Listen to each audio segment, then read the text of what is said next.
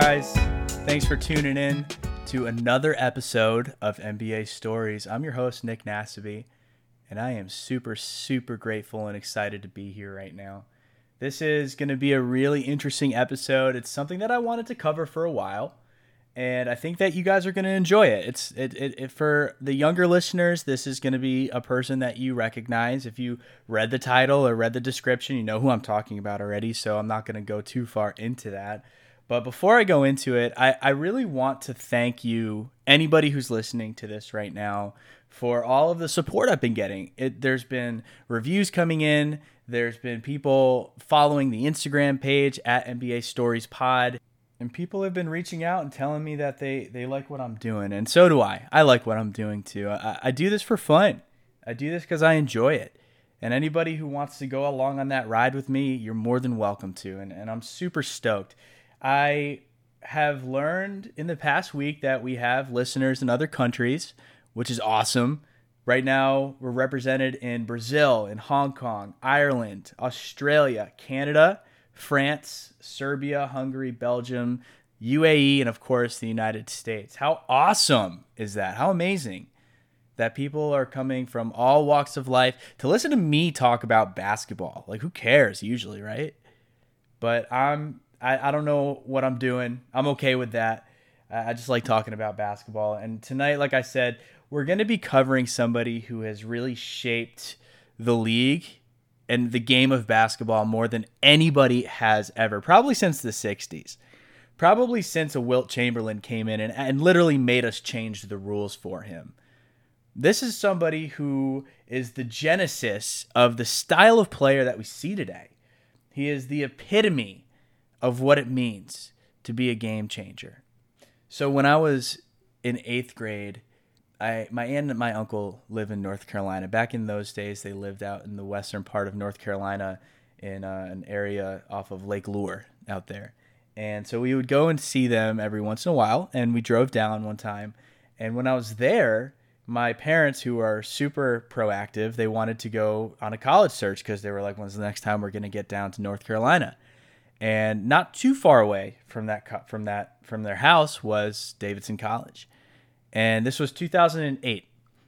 And so I was going to this college to take a tour, and we were walking by the athletic center, and I saw this guy talking to, I think it was a reporter, maybe two of them, and he didn't really look that big. He didn't look that domineering. He wasn't really striking resemblance. And I didn't even recognize it until later on when I asked somebody, and they said, yeah, that was Steph Curry. That was Steph Curry. He was just there, you know. And the incredible part about it is that a big topic that I'm going to go into today is, why is he different from the rest? And that is the exact reason why he's different from the rest. He doesn't stand out. Not physically, at least. And I made the point in an earlier episode about what Charles Barkley talked about when he said that I'm not a role model. And everybody gave him grief for it, but it makes a whole lot of sense. He's not a role model. Your kid's not going to be 6'5". Your kid's probably not going to be 240 pounds. He's probably not going to be as athletic as a Charles Barkley. He's probably not going to run the floor as well as a Charles Barkley. And there's a very good chance, because of those things, he won't make the NBA. And so for Charles Barkley, it was a bad way to word it, but his point was, he's not going to be like me. He's not going to be 7'1", 320 pounds like Shaq. He's not going to be 6'8" like LeBron or 6'6" like Kobe. It's just not realistic to think that. But when we look at Steph Curry, he looks like me. He looks like us. There's no physical differences there. And so that is the immediate difference that is important to recognize about Steph and about what he was able to do. He is someone who took a play style that at the time of his drafting was completely incompatible with the NBA. He dropped to the 7th overall pick in a very stacked draft, by the way. But he dropped to 7 overall because nobody really knew what to do with him.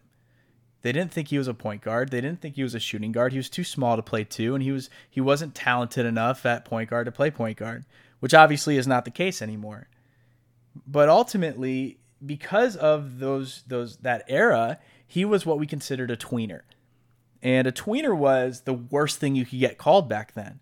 because we lived in a position-based basketball game where there was a 1, a 2, a 3, a 4, and a 5. And if you did not fall into one of those, then you didn't have a place on the court. And so a lot of people had a choice of adapting. They had to adapt to the environment around them. And the difference between Steph Curry and those people is that instead of adapting, Steph Curry got so good at what he did that he required everybody else to adapt to him. He is the genesis of what the style of play is today. He was the nucleus. He created this himself. He changed what it means to take a good shot. He changed what the definition of a good shot was. He changed the ending of a fast break and what's acceptable to end a fast break with. And so because of that, I don't see any other word that describes him other than a complete and utter game changer. He is what has shaped the NBA as we see it. Now, before I go into his timeline and his life, it's important to understand what created this type of mentality with him. Because, and to start off, I'm going to take you all the way back to 1979. And if you follow the Instagram, you saw I posted a video from the first ever three-point shot that was made, and you could see how janky the shot looked. The form was off. Nobody really learned to shoot from distance back then. Why would they? That's the focus of the NBA in the 70s, the 80s, the 90s, and the 2000s, is get to the basket. I remember when I was playing basketball in middle school, one of the coaches that I had was very adamant in saying that the goal of basketball is to get as close to the basket as possible before you release the ball and try to shoot. And a lot of people had that mindset. That was the only practical mindset of anybody of those days. So why would someone want to learn to shoot from distance? If somebody was born in the 60s and they played in the 80s and the 90s, that means that all of their early tutelage in the game of basketball was from people who were alive in the 60s and old enough in the 60s to teach them how to play basketball. And those people were probably playing basketball in the 40s and the 50s and the 60s. These are going to be people who have absolutely no concept of a three-point shot. And why is that? Because what is the genesis of the three-point shot to begin with, you might be asking. The first signs of a three-point shot really showed themselves in the ABA. And if you know anything about the ABA, that was the competing league in the 70s and the 60s. The ABA was at a disadvantage because they were going up against the established league of the NBA. So they had to add certain things to make their game a little bit more showy, a little bit more fun to watch. And so they did that with a red, white, and blue colored ball and a three-point shot. And so you had these guys who were coming from the ABA to the NBA, and they have a little bit more distance on their jump shots. Pete Maravich is a good example. Rick Barry is a good example. These are guys who were able to utilize that in that league and come to the NBA where it's not there yet, but they're still able to shoot from range. A lot of people don't know this, but somebody like Jerry West, somebody like Pistol Pete, these are guys who could shoot from deep all the time, and they did. No one knows that because, one, there's not a whole lot of highlight films on either one of those guys. And number two, they're getting counted the same as any shot from in close. So it doesn't really matter how far they're shooting from. So ultimately, because of that mentality, the practical thought and the rational thought is you get as close to the basket as you can. And so when the NBA established this three-point shot, because nobody in the league had been raised on that shot, it didn't really take a full effect yet. You see Larry Bird, and everybody thinks Larry Bird, he was a shooter, but he would shoot maybe 2 a game. And it's crazy for us to even think that today, that somebody who is so revered as a shooter would only shoot about 2 or 3 threes a game. And the reason why, again, is that it really wasn't a difference-making shot. It really wasn't efficient. Nobody could shoot the three at a 40% plus clip. Bird was at 25 to 30% with his career. Nobody was able to shoot from those kind of distances. And I think that's a big argument that people try to make from the old NBA to the new NBA, which is an argument that I will go into in later episodes. But for now, what I want to talk about is that all of these teams at this point would have a shooter, right? They would have a shooter. Craig Hodges on the Bulls, on Jordan's early Bulls. Steve Kerr, Jim Paxson on the later Bulls. And then there was, somebody like Chris Mullin, who was able to do more, but he was ultimately a very good shooter as well for those Warriors teams in the early 90s.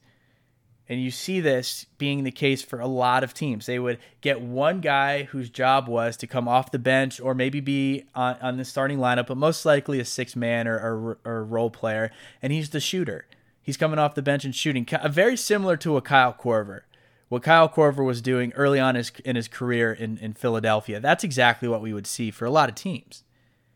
And so one of these guys on a few different teams, the Cavaliers and the Hornets and the Raptors, went by the name of Del Curry.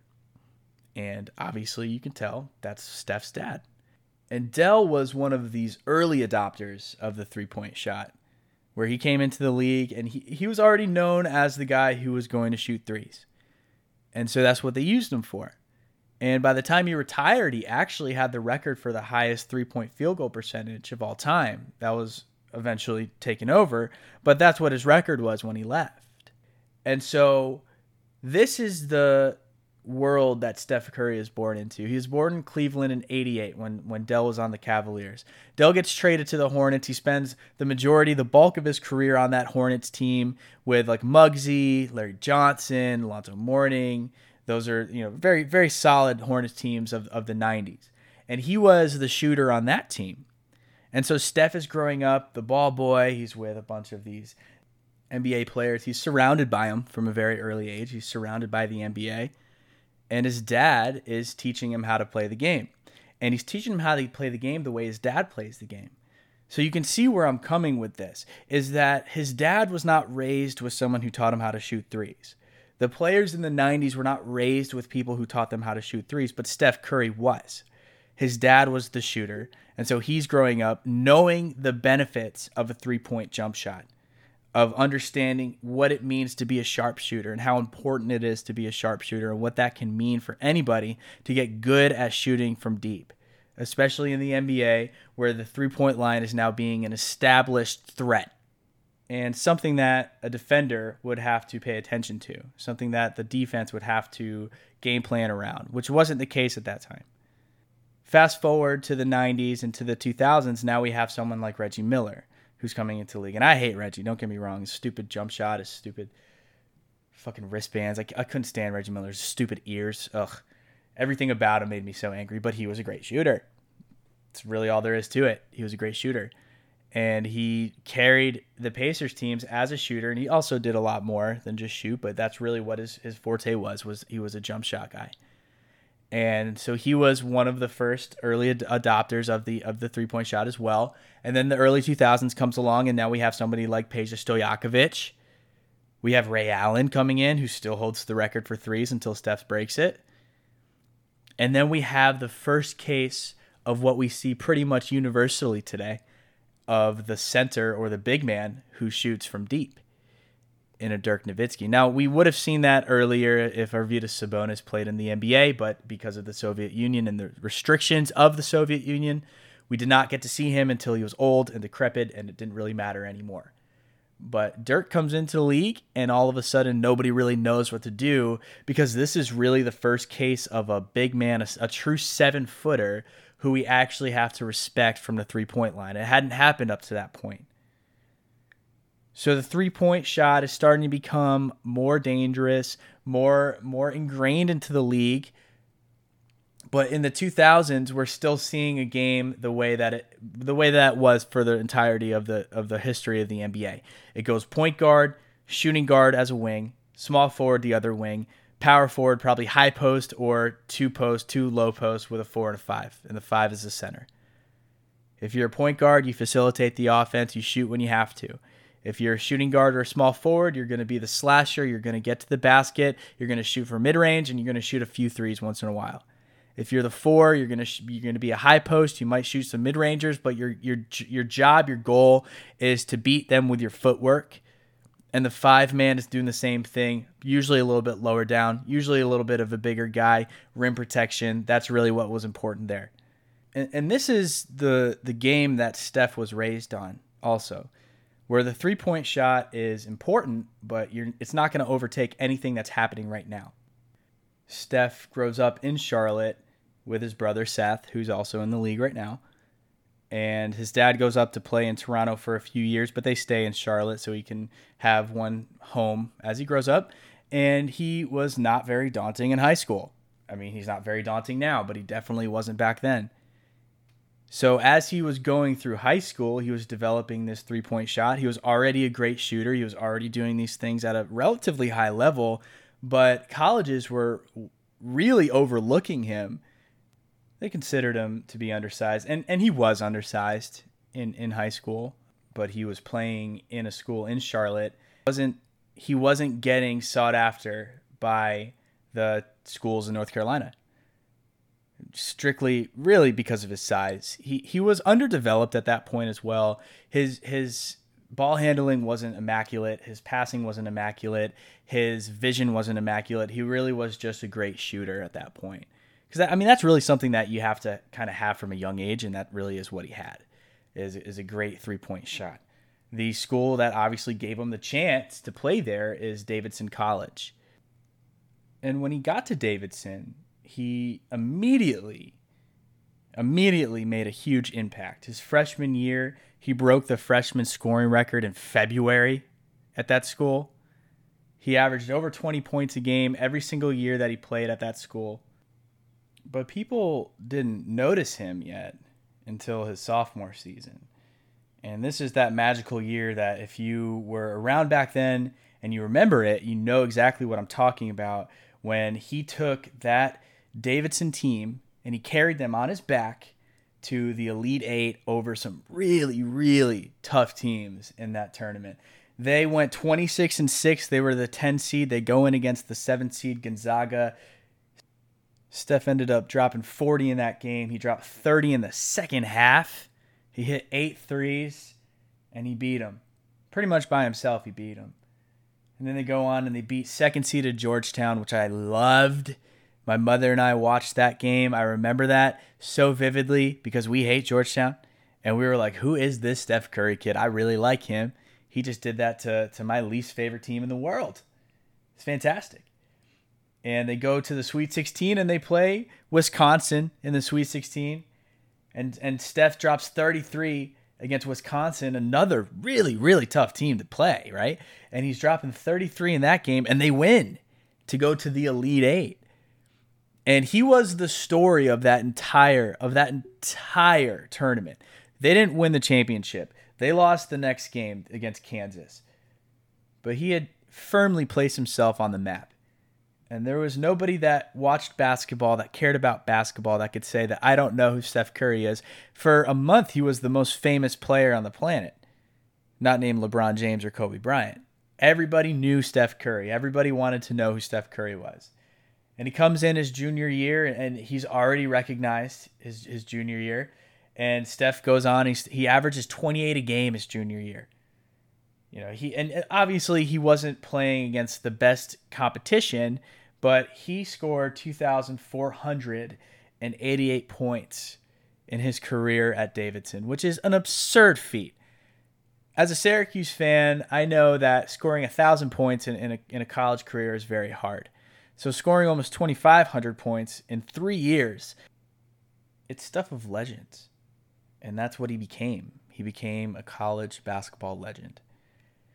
But this was the time frame where we were seeing guys who were college legends, and they would go to the league and they would absolutely sputter out. This is about, I want to say, 3 years after Adam Morrison, where he went up against JJ, and JJ is still contributing in the league today. He wasn't a star, and nobody thought he was going to be a star. But Adam Morrison was the 3rd overall pick, and nobody expected him to be as bad as he was, but he was as bad as he was, and he faded out of the league in about 2 or 3 years. So that's the kind of transition that we're seeing from college to the NBA. There is a huge talent gap to get from college basketball to the NBA. And so when he declared for the draft, everybody wanted Steph Curry because it was very interesting to have a guy who could shoot like this. But as a front office guy for one of these teams, you have to look at the intangibles and you have to look at the game as it was in 2009. What was the league like in 2009? It's exactly what I was saying it was before.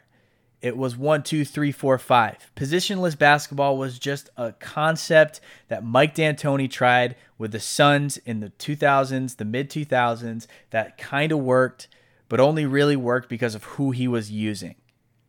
So this idea that Steph Curry could assimilate into the NBA was overshadowed by the fact that he wasn't really a point guard, and he was too small to play the two.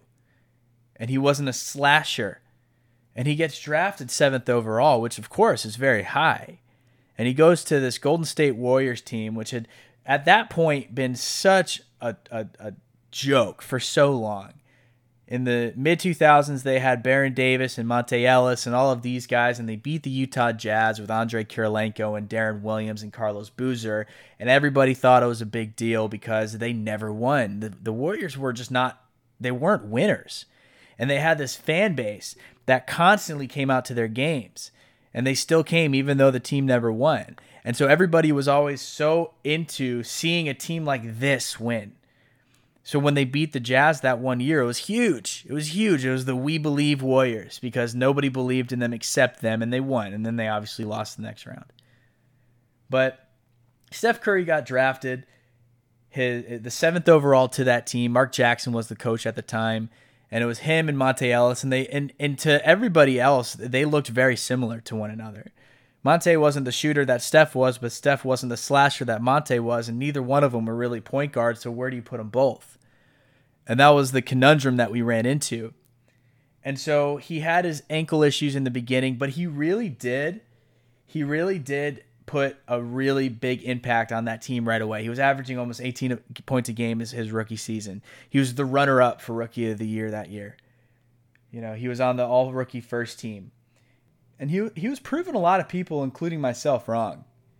I really didn't see Steph Curry being a consistent contributor to the NBA, and that's exactly what he became right away. His ankles started to give out on the second and third year, which kind of speculated to people saying, okay, this is kind of where it goes for him. It's going to go with the ankles because that's usually an injury that consistently repeats itself. And that was the worry for everybody. It's like, oh God, here he goes. He's going to get hurt. He's going to keep getting hurt. And now we're not going to be able to see this very exciting young player progress into his own for the rest of his career.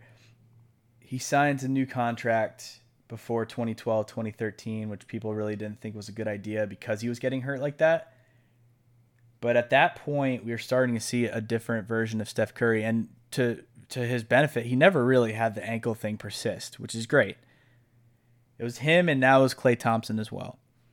And as they started to grow together, they're starting to get this comparison now to Ray Allen and Rashard Lewis in Seattle back in the mid-2000s because they weren't really going anywhere in the playoffs, but these two were both two of the best shooters in the league on the same team. And nobody really knew what to do because when one was going off, then the other one was kind of taking a step back, and when the other one was going off, then the other one took a step back, and then there was games where they both went off. And this was already happening, and Steph was only 24, 25 years old. And so was Klay at the time too. So these two young shooters who are really coming into their own in the NBA.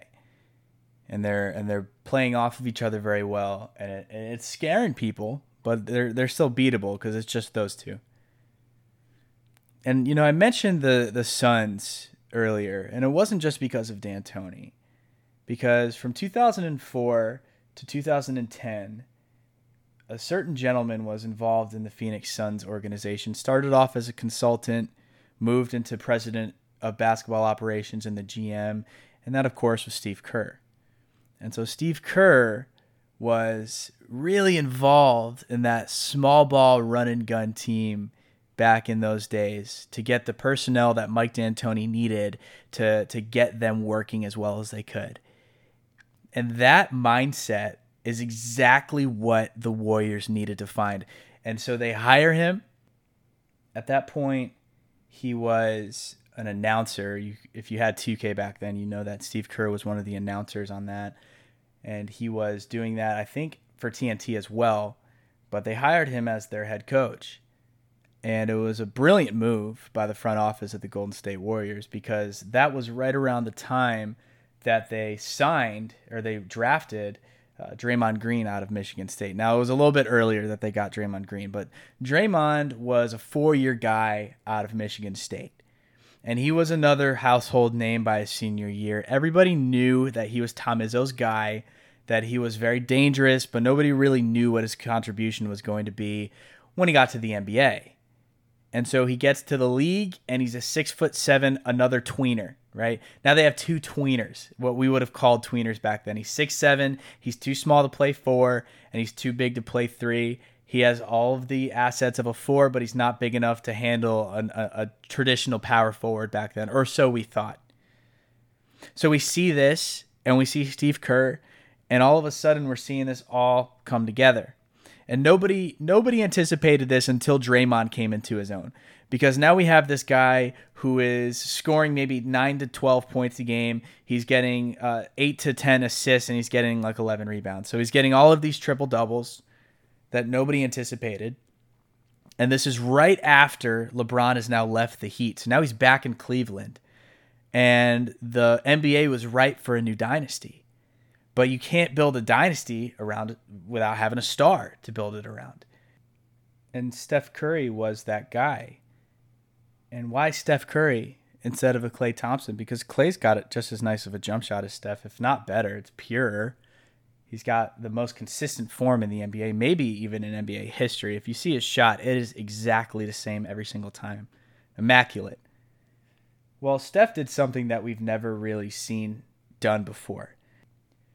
He was shooting from range, which is huge, but he was also shooting off the dribble. And this is something that was new, because typically if a point guard's going to be a scorer, it's because he gets to the basket. Look at Derrick Rose, look at Russell Westbrook. These are guys that were able to get theirs in terms of points, but it's because they could penetrate and get to the basket. Now this is a point guard who could penetrate. He could get to the rim. He wasn't above the rim. He was very good at angling and getting the English off of the backboard and all of those different things. But what Steph was able to do is take a step back behind the three-point line where nobody's really willing to guard him yet, and he's pulling up from there. So now this is what we're witnessing is, okay, this kid is actually shooting from 35 feet out, and his coach is allowing him to do that. That was the benefit of having Steve Kerr there. Someone who by himself also was a shooter on the Bulls. He was one of those guys. So he understands the benefit of a three-point shot. And so he's allowing Steph to shoot the way that he wants to. And Steph is comfortable from that distance. Nobody knows it yet, but he is comfortable from that distance. And he is more than willing to pull up at any time from that distance. So he's not necessarily averaging more points, but he's incredibly efficient. I mean, this is a guy who's never shot less than 40% from three, which for a shooter of his volume is absolutely absurd. And he's always been touching around 50% from the field, period. Which, again, for a guard to do that is something that a historian, somebody who likes the history of the NBA like myself, is very keen to see, because it's not common. It doesn't happen all that much. But he did it. Right? He's done it over and over and over and over again. So this year, he has the freedom. And those two are playing off of each other incredibly. And everybody's starting to see what Klay Thompson can do. And everybody's already seen what Steph can do. But now we're really seeing what Steph can do. And he takes over that team. He becomes their focal point. And they go all the way to the finals. And this is the first against LeBron back in Cleveland. And LeBron now has to play this organic, homegrown team of the Warriors. And they beat him. And the Warriors win their first championship. And I think it was like 40 years at that point. Everybody was freaking out, going crazy. And it was a big deal because this is the Warriors team, like I said, just 10 years before. Nobody really considered this team to be a serious threat at any point. And now they're here winning the NBA championship against LeBron James, nonetheless. LeBron James, Kyrie, Kevin Love back in Cleveland, nonetheless. And all of a sudden we're seeing this team and they're young. And these guys, there's not a whole lot of age yet. So we're thinking to ourselves, I'm thinking to myself, how far can this go? How far can this go? These guys aren't going anywhere. If they stay healthy, this is a very dangerous triple threat. And incredibly, they got even better. In that 2015-2016 season, we witnessed something that I don't think will ever be duplicated unless Steph does it again. I don't think anybody's ever really going to come close to doing what he did, except for, and this is going to be what I talk about, the next wave of players that are growing up watching Steph Curry. Steph goes into the 2015-2016 season fresh off of his first MVP. He was the MVP of the entire league, and nobody disputed it. He clearly deserved that award.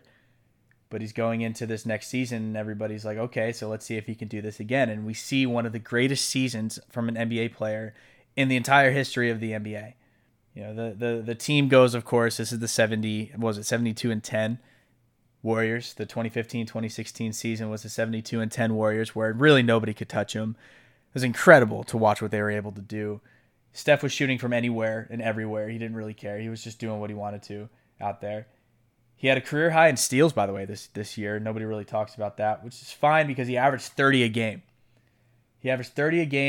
And if for anybody who doesn't understand how rare this is, he went 50-40-90. So he shot 50% from the field. He shot 40% plus, 45%, by the way, from the three, and he shot 91% from the free throw line. It's only been done about 5 or 6 times. And nobody has come even close to the volume of three-point shots that he was putting up. The volume of shots, period, that he was putting up. No one has ever come even close to that kind of volume and gone 50-40-90. That was one of the most incredible feats that you'll ever see on a basketball court. And he did it on almost the best team ever. And this team goes 72-10 behind Steph's 30, almost 7 assists a game, 50-40-90. He's shooting at a rate of 5 for 11 from 3 average. He's hitting 5 threes on average a game. An incredible feat. Just pile it on, He wins the first ever unanimous MVP, which, by the way, you can like Steph Curry, but that's a joke. That's an absolute joke. LeBron deserves an MVP every single year. I don't care what you have to say about it. It should be that case. He deserves at least 1 vote every single year. I don't care if it's from Windhorse, but it should be at least 1 vote a year because he is the most valuable player usually on the team he's on, especially back then when he's on the Cavs. Come on. The MVP's always been a storyline, and I understand that. It's always been a storyline that people like to take it down that track, and that's what the case was with Russell Westbrook with the triple-double. The case was with Harden when he averaged 36 a game, with Giannis when he was like fresh out and he's like this new guy and everybody wants to talk about Giannis, and with Steph Curry averaging 30 a game, doing things on the court that we've never seen. All of a sudden, he's the best ball handler probably in the league that year, not named Kyrie. And we're seeing all of these feats done, and he wins a unanimous MVP, which obviously you can't change it. I just didn't agree with that being the case. And they go all the way to the finals, and nobody's going to touch them. There's no way you can touch that team, right? You can't beat that team. They're up 3-1 against the Cavs, and the meme says, they blew a 3-1 lead. The Warriors blew the 3-1 lead to the Cavaliers. They lost on that 3-point shot from Kyrie Irving, who hit it from deep. And then the story goes that Draymond Green was circling the arena after the game, after they lost the finals and the Cavs had won, and LeBron took the championship back to Cleveland. He was super excited and all of that stuff. And Draymond was driving around, and he was calling Kevin Durant, who they had just beaten in the Western Conference Finals to get to that point, saying, "We need you."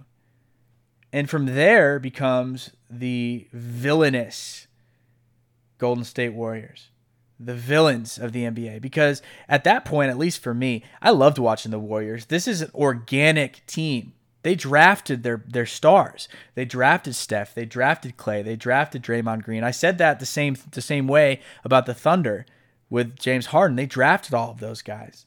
I like it when it's organic. If you make the right front office moves and get a rookie and develop him into a star, I don't care how many stars you have. That's an awesome team. But when you get somebody on your team like the Heat did in 2010 with LeBron and Chris Bosh, that's when, okay, now like I'm not too big of a fan of you and what you're doing, because you're trying to assemble this team to try to beat everybody else, and I don't vibe with that. And so all of a sudden this Warriors team turns from this organic, fun to watch, exciting to watch team, and they shift to the villains of the NBA because Kevin Durant pulls the biggest snake move of all time, without question in my head, and he goes from the Thunder and he goes to the Warriors. And anybody like myself who is seeing this news break, I had a slight idea that it was going to happen, but I saw the news break and I thought to myself, the NBA's canceled. I would tell all my friends that. The NBA's canceled, man. This isn't fun anymore. Who wants to watch this? Who would want to watch that? That's a terrible, terrible dynamic. Who wants to watch them obviously go to the finals again and then obviously play the Cavs because the East was so garbage, and they're obviously going to beat the Cavs because now how's LeBron going to stop all four of them? And exactly how it happened. They go to the finals, they play LeBron, they beat LeBron. Then they go to the finals, they play LeBron, they beat LeBron. And all of a sudden it's like, okay, obviously this is what's going to happen. Kevin Durant gets his 2 championships. Nobody really considers it to be a huge championship or an accomplishment because of what he did and how he did it. But he goes there and he wins both the finals MVPs because he is still the greatest scorer of all time. But it really just took away the fun in Golden State. It took away that energy that was in Golden State that everybody loved and everybody gravitated towards. And they won their championships and it was great. But when they were going against the Raptors in 2019, I can't think of one person who wanted to see them win that championship. You know, it was great to see that there was a little bit of turmoil. Draymond was starting to regret his decision, and they lost. I mean, it was unfortunate that it had to be off of injuries like that, and you can't really congratulate the Raptors fans for cheering Kevin Durant when he tore his Achilles. That wasn't really cool. But at the end of the day, however you got to win, you got to win. I said it on the podcast I was on yesterday.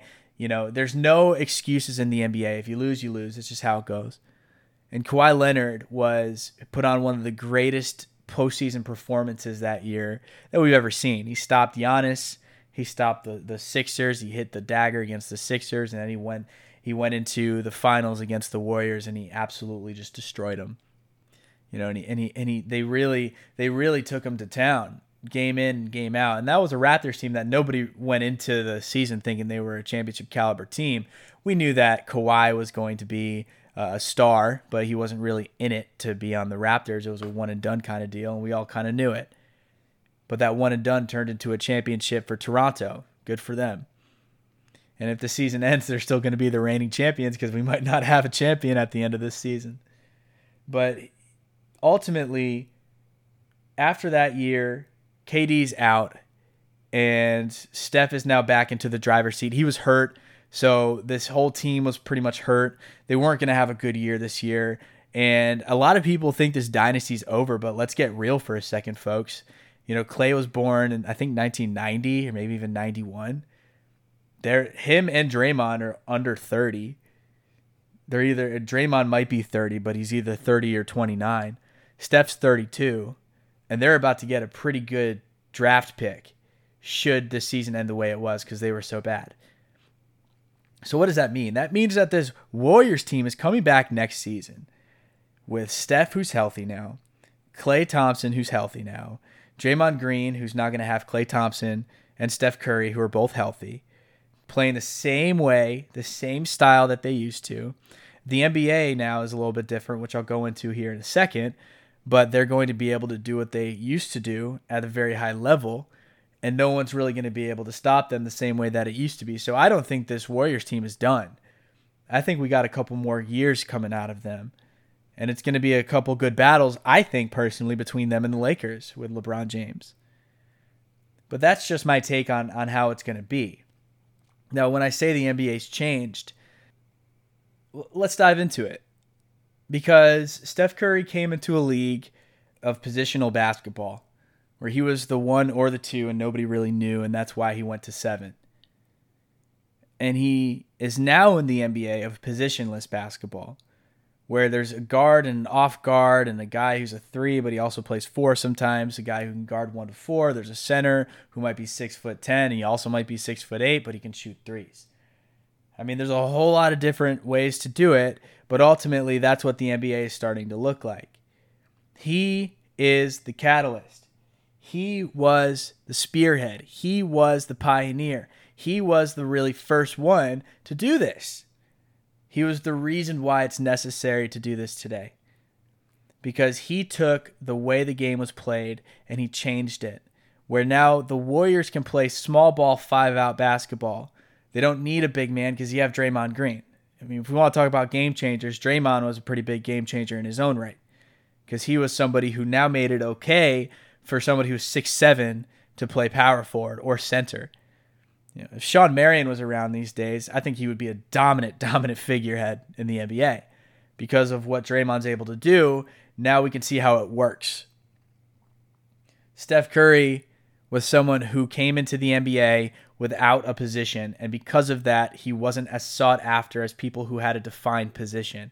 He got so good at what he did without a position that instead of adapting to a specific position, he made it so everybody else can play positionless, at least on his team, and they got so good at positionless basketball that the remainder of the NBA now had to adapt to their positionless basketball because Steph Curry was positionless and it did not matter where you put him. 1, 2. That is mind-boggling. That is something that we have never seen before. When I was in high school and middle school, if anybody remembers a guy named Jimmer Fredette, he's playing in China right now. But he went to BYU. He's from close to my hometown. He's from the same area code as me. He went to BYU, and he became one of the most prolific scorers in college basketball history. And he did it as someone who was pulling up from 30, 35 feet, which at that time was one of the most unheard of things that anybody's ever seen. Nobody was pulling up from deep like that. I remember one time watching SportsCenter when JJ was in college. JJ Redick, if you don't know, was a prolific scorer at Duke. And he pulled up from, I want to say, about a step in front of the logo at Cameron Indoor. And he pulled up from there. And I remember on SportsCenter they were talking about it because that was before they moved back the college three-point line. So they were showing the college three-point line, and then they drew on the teleprompter, or whatever it's called, they drew on the screen where the NBA three-point line was, and he was about 6 feet behind it, and they put it on the SportsCenter top 10 plays. And this is something that Steph did every single day. He was pulling up from that distance every single day. Nobody has ever been so good at scoring from deep that when he shoots from 35 feet out, you are more surprised when he doesn't make that shot. Think about that for a second. Ray Allen had one of the prettiest jump shots of all time.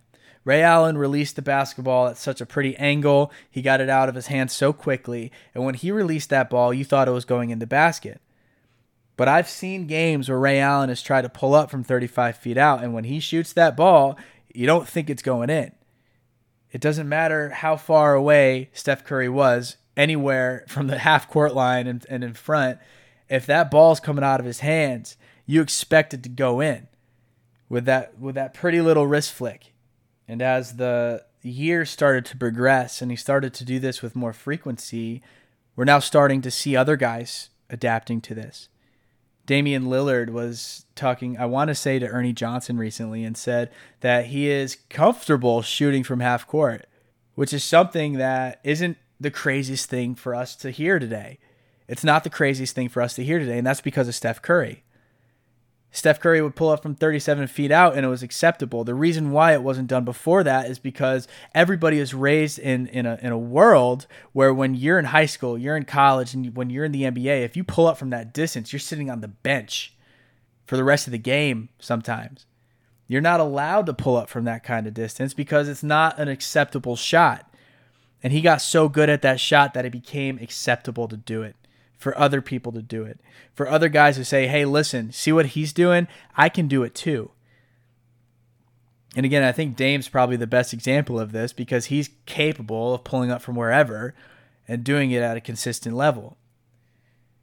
And now what we're starting to see in 2019, 2020 is the next wave of guards who grew up in a world where Steph Curry was prolific. You know, I grew up in a world where Peja Stojakovic was one of the best shooters and Ray Allen was the best shooter and Reggie Miller was one of the best shooters. And these are guys that were great shooters, but there's nothing close to what they see with Steph today, where teams are shooting 33s a game. These are things that we didn't see back in the time in the 2000s and the 90s and all of that stuff. We didn't see it back then. But we're seeing guys come to the NBA like Trae Young. And Trae Young was born in 1999, which means by the time that Steph was drafted, Trae Young was 10 years old. By the time Trae Young was playing at a very high level, Steph was already in the league, and he was already doing his thing. That season where Steph Curry won his first MVP, Trae was 16.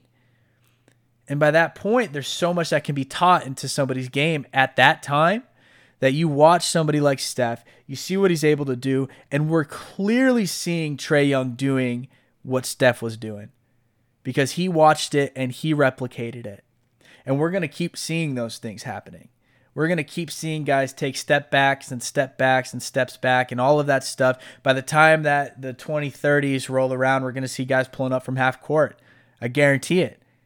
As far back as you can pull up without a hand in your face, that's becoming the mindset today. Instead of trying to get past your defender, guys are rather thinking, I'm just going to take a step back and I'm going to pull up because then he won't be in front of me as close. I'm going to create distance backwards instead of forwards. And they're able to do it because they watch someone do it. I mean, that's really what the NBA and sports in general is all about. If it can be done, then you're going to have guys with that one-track mind who are going to replicate it because they see that it's possible. Steph Curry made this possible. And now we get to see a new wave come in. A new wave that watched this happen, and a new wave eventually that never knew an NBA that wasn't like this. A wave of players that come in at 7 feet tall and they're shooting threes. A wave of players that come in at 6'3", 6'4", and they can be some of the most prolific scorers in the NBA. And it comes back to what I was saying when I saw Steph Curry at Davidson. Why is Steph Curry such a role model? Why is he such a face of the NBA right now? Because while he's 6'3", he is very undaunting in his size. And when he does, is something that people can do if they're not giants. The NBA was reserved for giants for 60, 70 years. Nobody was able to make the league unless you were 6'5", 6'6", unless you had the kind of ability of an Allen Iverson, and nobody really has that. You can't get to the basket like AI. So what does Steph do? Steph says, if you are 6 foot, 5'11", 5'10", and you have a quick release and a jump shot that you can step back now and get it over the defender who might be taller than you, you have a chance. You have an absolute chance in this league. And so now instead of having our role models like mine was when I was growing up, like a Tim Duncan who's 7 feet tall, I'm never going to be the size of Tim Duncan. I'm never going to be Kobe's size. I'm never going to be Carmelo's size. These are the guys that I looked up to, and I was never going to be like them. I couldn't. I didn't have it in my genes. Now guys are looking up to a Steph Curry who they look at him and they say, I can absolutely do everything that he does if I put my mind to it. And that's where the change is. That's where the NBA is shifted. And now we've turned to positionless basketball. And we saw the best example of it this year before the season ran out with Mike D'Antoni and the Rockets. And Mike D'Antoni, in my opinion, has always been an innovator to the NBA. He's always been a forward thinker. He's seen what the league can turn into, and he's been on the forefront of it. And I think he's on the forefront of this as well, where they get rid of Clint Capella. They don't have their 6'10" guy anymore. He's the only big man on the entire team.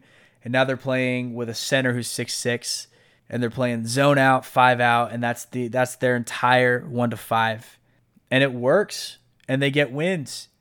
And there was never a league before 2020 where that would ever work. But now we're seeing the shift happening. And the shift happens when somebody comes in and gets so good at what they do that the shift has to happen, right? And that's what we saw with Steph. And that's something that we haven't seen on a level like that. But it's never happened this way. Every other time has been a case where the person who is making the change is so dominant at what they do because of their physical features that they had to change. Case in point, Wilt Chamberlain. They had to change rules for Wilt Chamberlain because he was so physically gifted. In college basketball, Kareem Abdul-Jabbar, he was too big, he was too strong. It was too easy for him, so they had to change rules in college basketball for Kareem. Lou Alcindor at the time. Shaquille O'Neal changed the way that people defended because you had to put two bodies on him. It was just impossible to get around him. It was impossible to stop him entirely. But he was 7 feet tall, 320 pounds. Kareem was 7'4". Wilt Chamberlain was 7'2". These guys were so large that you can't expect someone to look at them and be like, I can do that, because you can't do it. If you're listening right now, you're probably not 7'1", right? Exactly. Me neither. It's very, very rare to find what they were, to find someone who was like that. But it's significantly more common to find someone who looks like Steph Curry and does what he does. And if I'm a 7, 8, 9, 10-year-old, or middle schooler, whatever the case is, and I'm looking up at my heroes and I see Steph Curry there, I'm looking at him the entire time, and all I'm thinking is, I can do everything that he does if I work hard. And that's where the change is. That's the incredible thing about this right now, is that the NBA is now going to be accessible for people who might not grow to be 6'8". It's going to be better for you if you do, but it's not going to be necessary as much. So that's my take on Steph. That's how much of a shift he has created. If you like that, like I said, jump on Apple Pod and let me know. Leave a 5-star review. Let me know what you think. You don't have to write a whole bunch. Just the review itself is really important. On my Instagram, you'll also see that I was on the Mark and Graham podcast, a great pod. These guys, a couple of my really good friends. And if you want to hear my takes on Michael Jordan and why he's the GOAT, I'm on that, doing that, talking about that. It's on YouTube. I'll put the link in the description of this particular episode. And y'all, other than that, I just wanted to reiterate how grateful I am that you listen, that you like this, that you're giving me positive feedback. I got a really good idea from one of the followers on the Instagram page from Brazil, actually, and he was talking about the best players never to win a ring. So I think I'm going to go into that next week. I'm actually really excited to talk about that because there's a whole lot on that list that I can really dive into in some detail. It might actually take 2 weeks to do it. So that's what you can look forward to. And if you are not following me yet on Instagram, go ahead and do it. Leave me messages. Let me know what you think. Let me know if there's anything you want to hear. In the future, in the following weeks, I'm going to be getting some of my friends on this. Once this quarantine is over, it's going to be a lot easier. I don't really want to do Skype because I don't like the audio quality all the time on Skype. But once I'm able to go out and go different places with my microphones and stuff, I'll be getting a lot more people on the podcast so we can talk about it. I know it's usually easier to hear two people's take on the same thing. So that's what I'm going to be bringing for you in the future. All I need from you is to keep listening, keep pressing those 5 stars, tell your friends about me. And, if you're not ugly, stay beautiful, right? That's how I take it. So until next time, y'all, my name is Nick Nasby. This is NBA Stories, and I appreciate you for tuning in.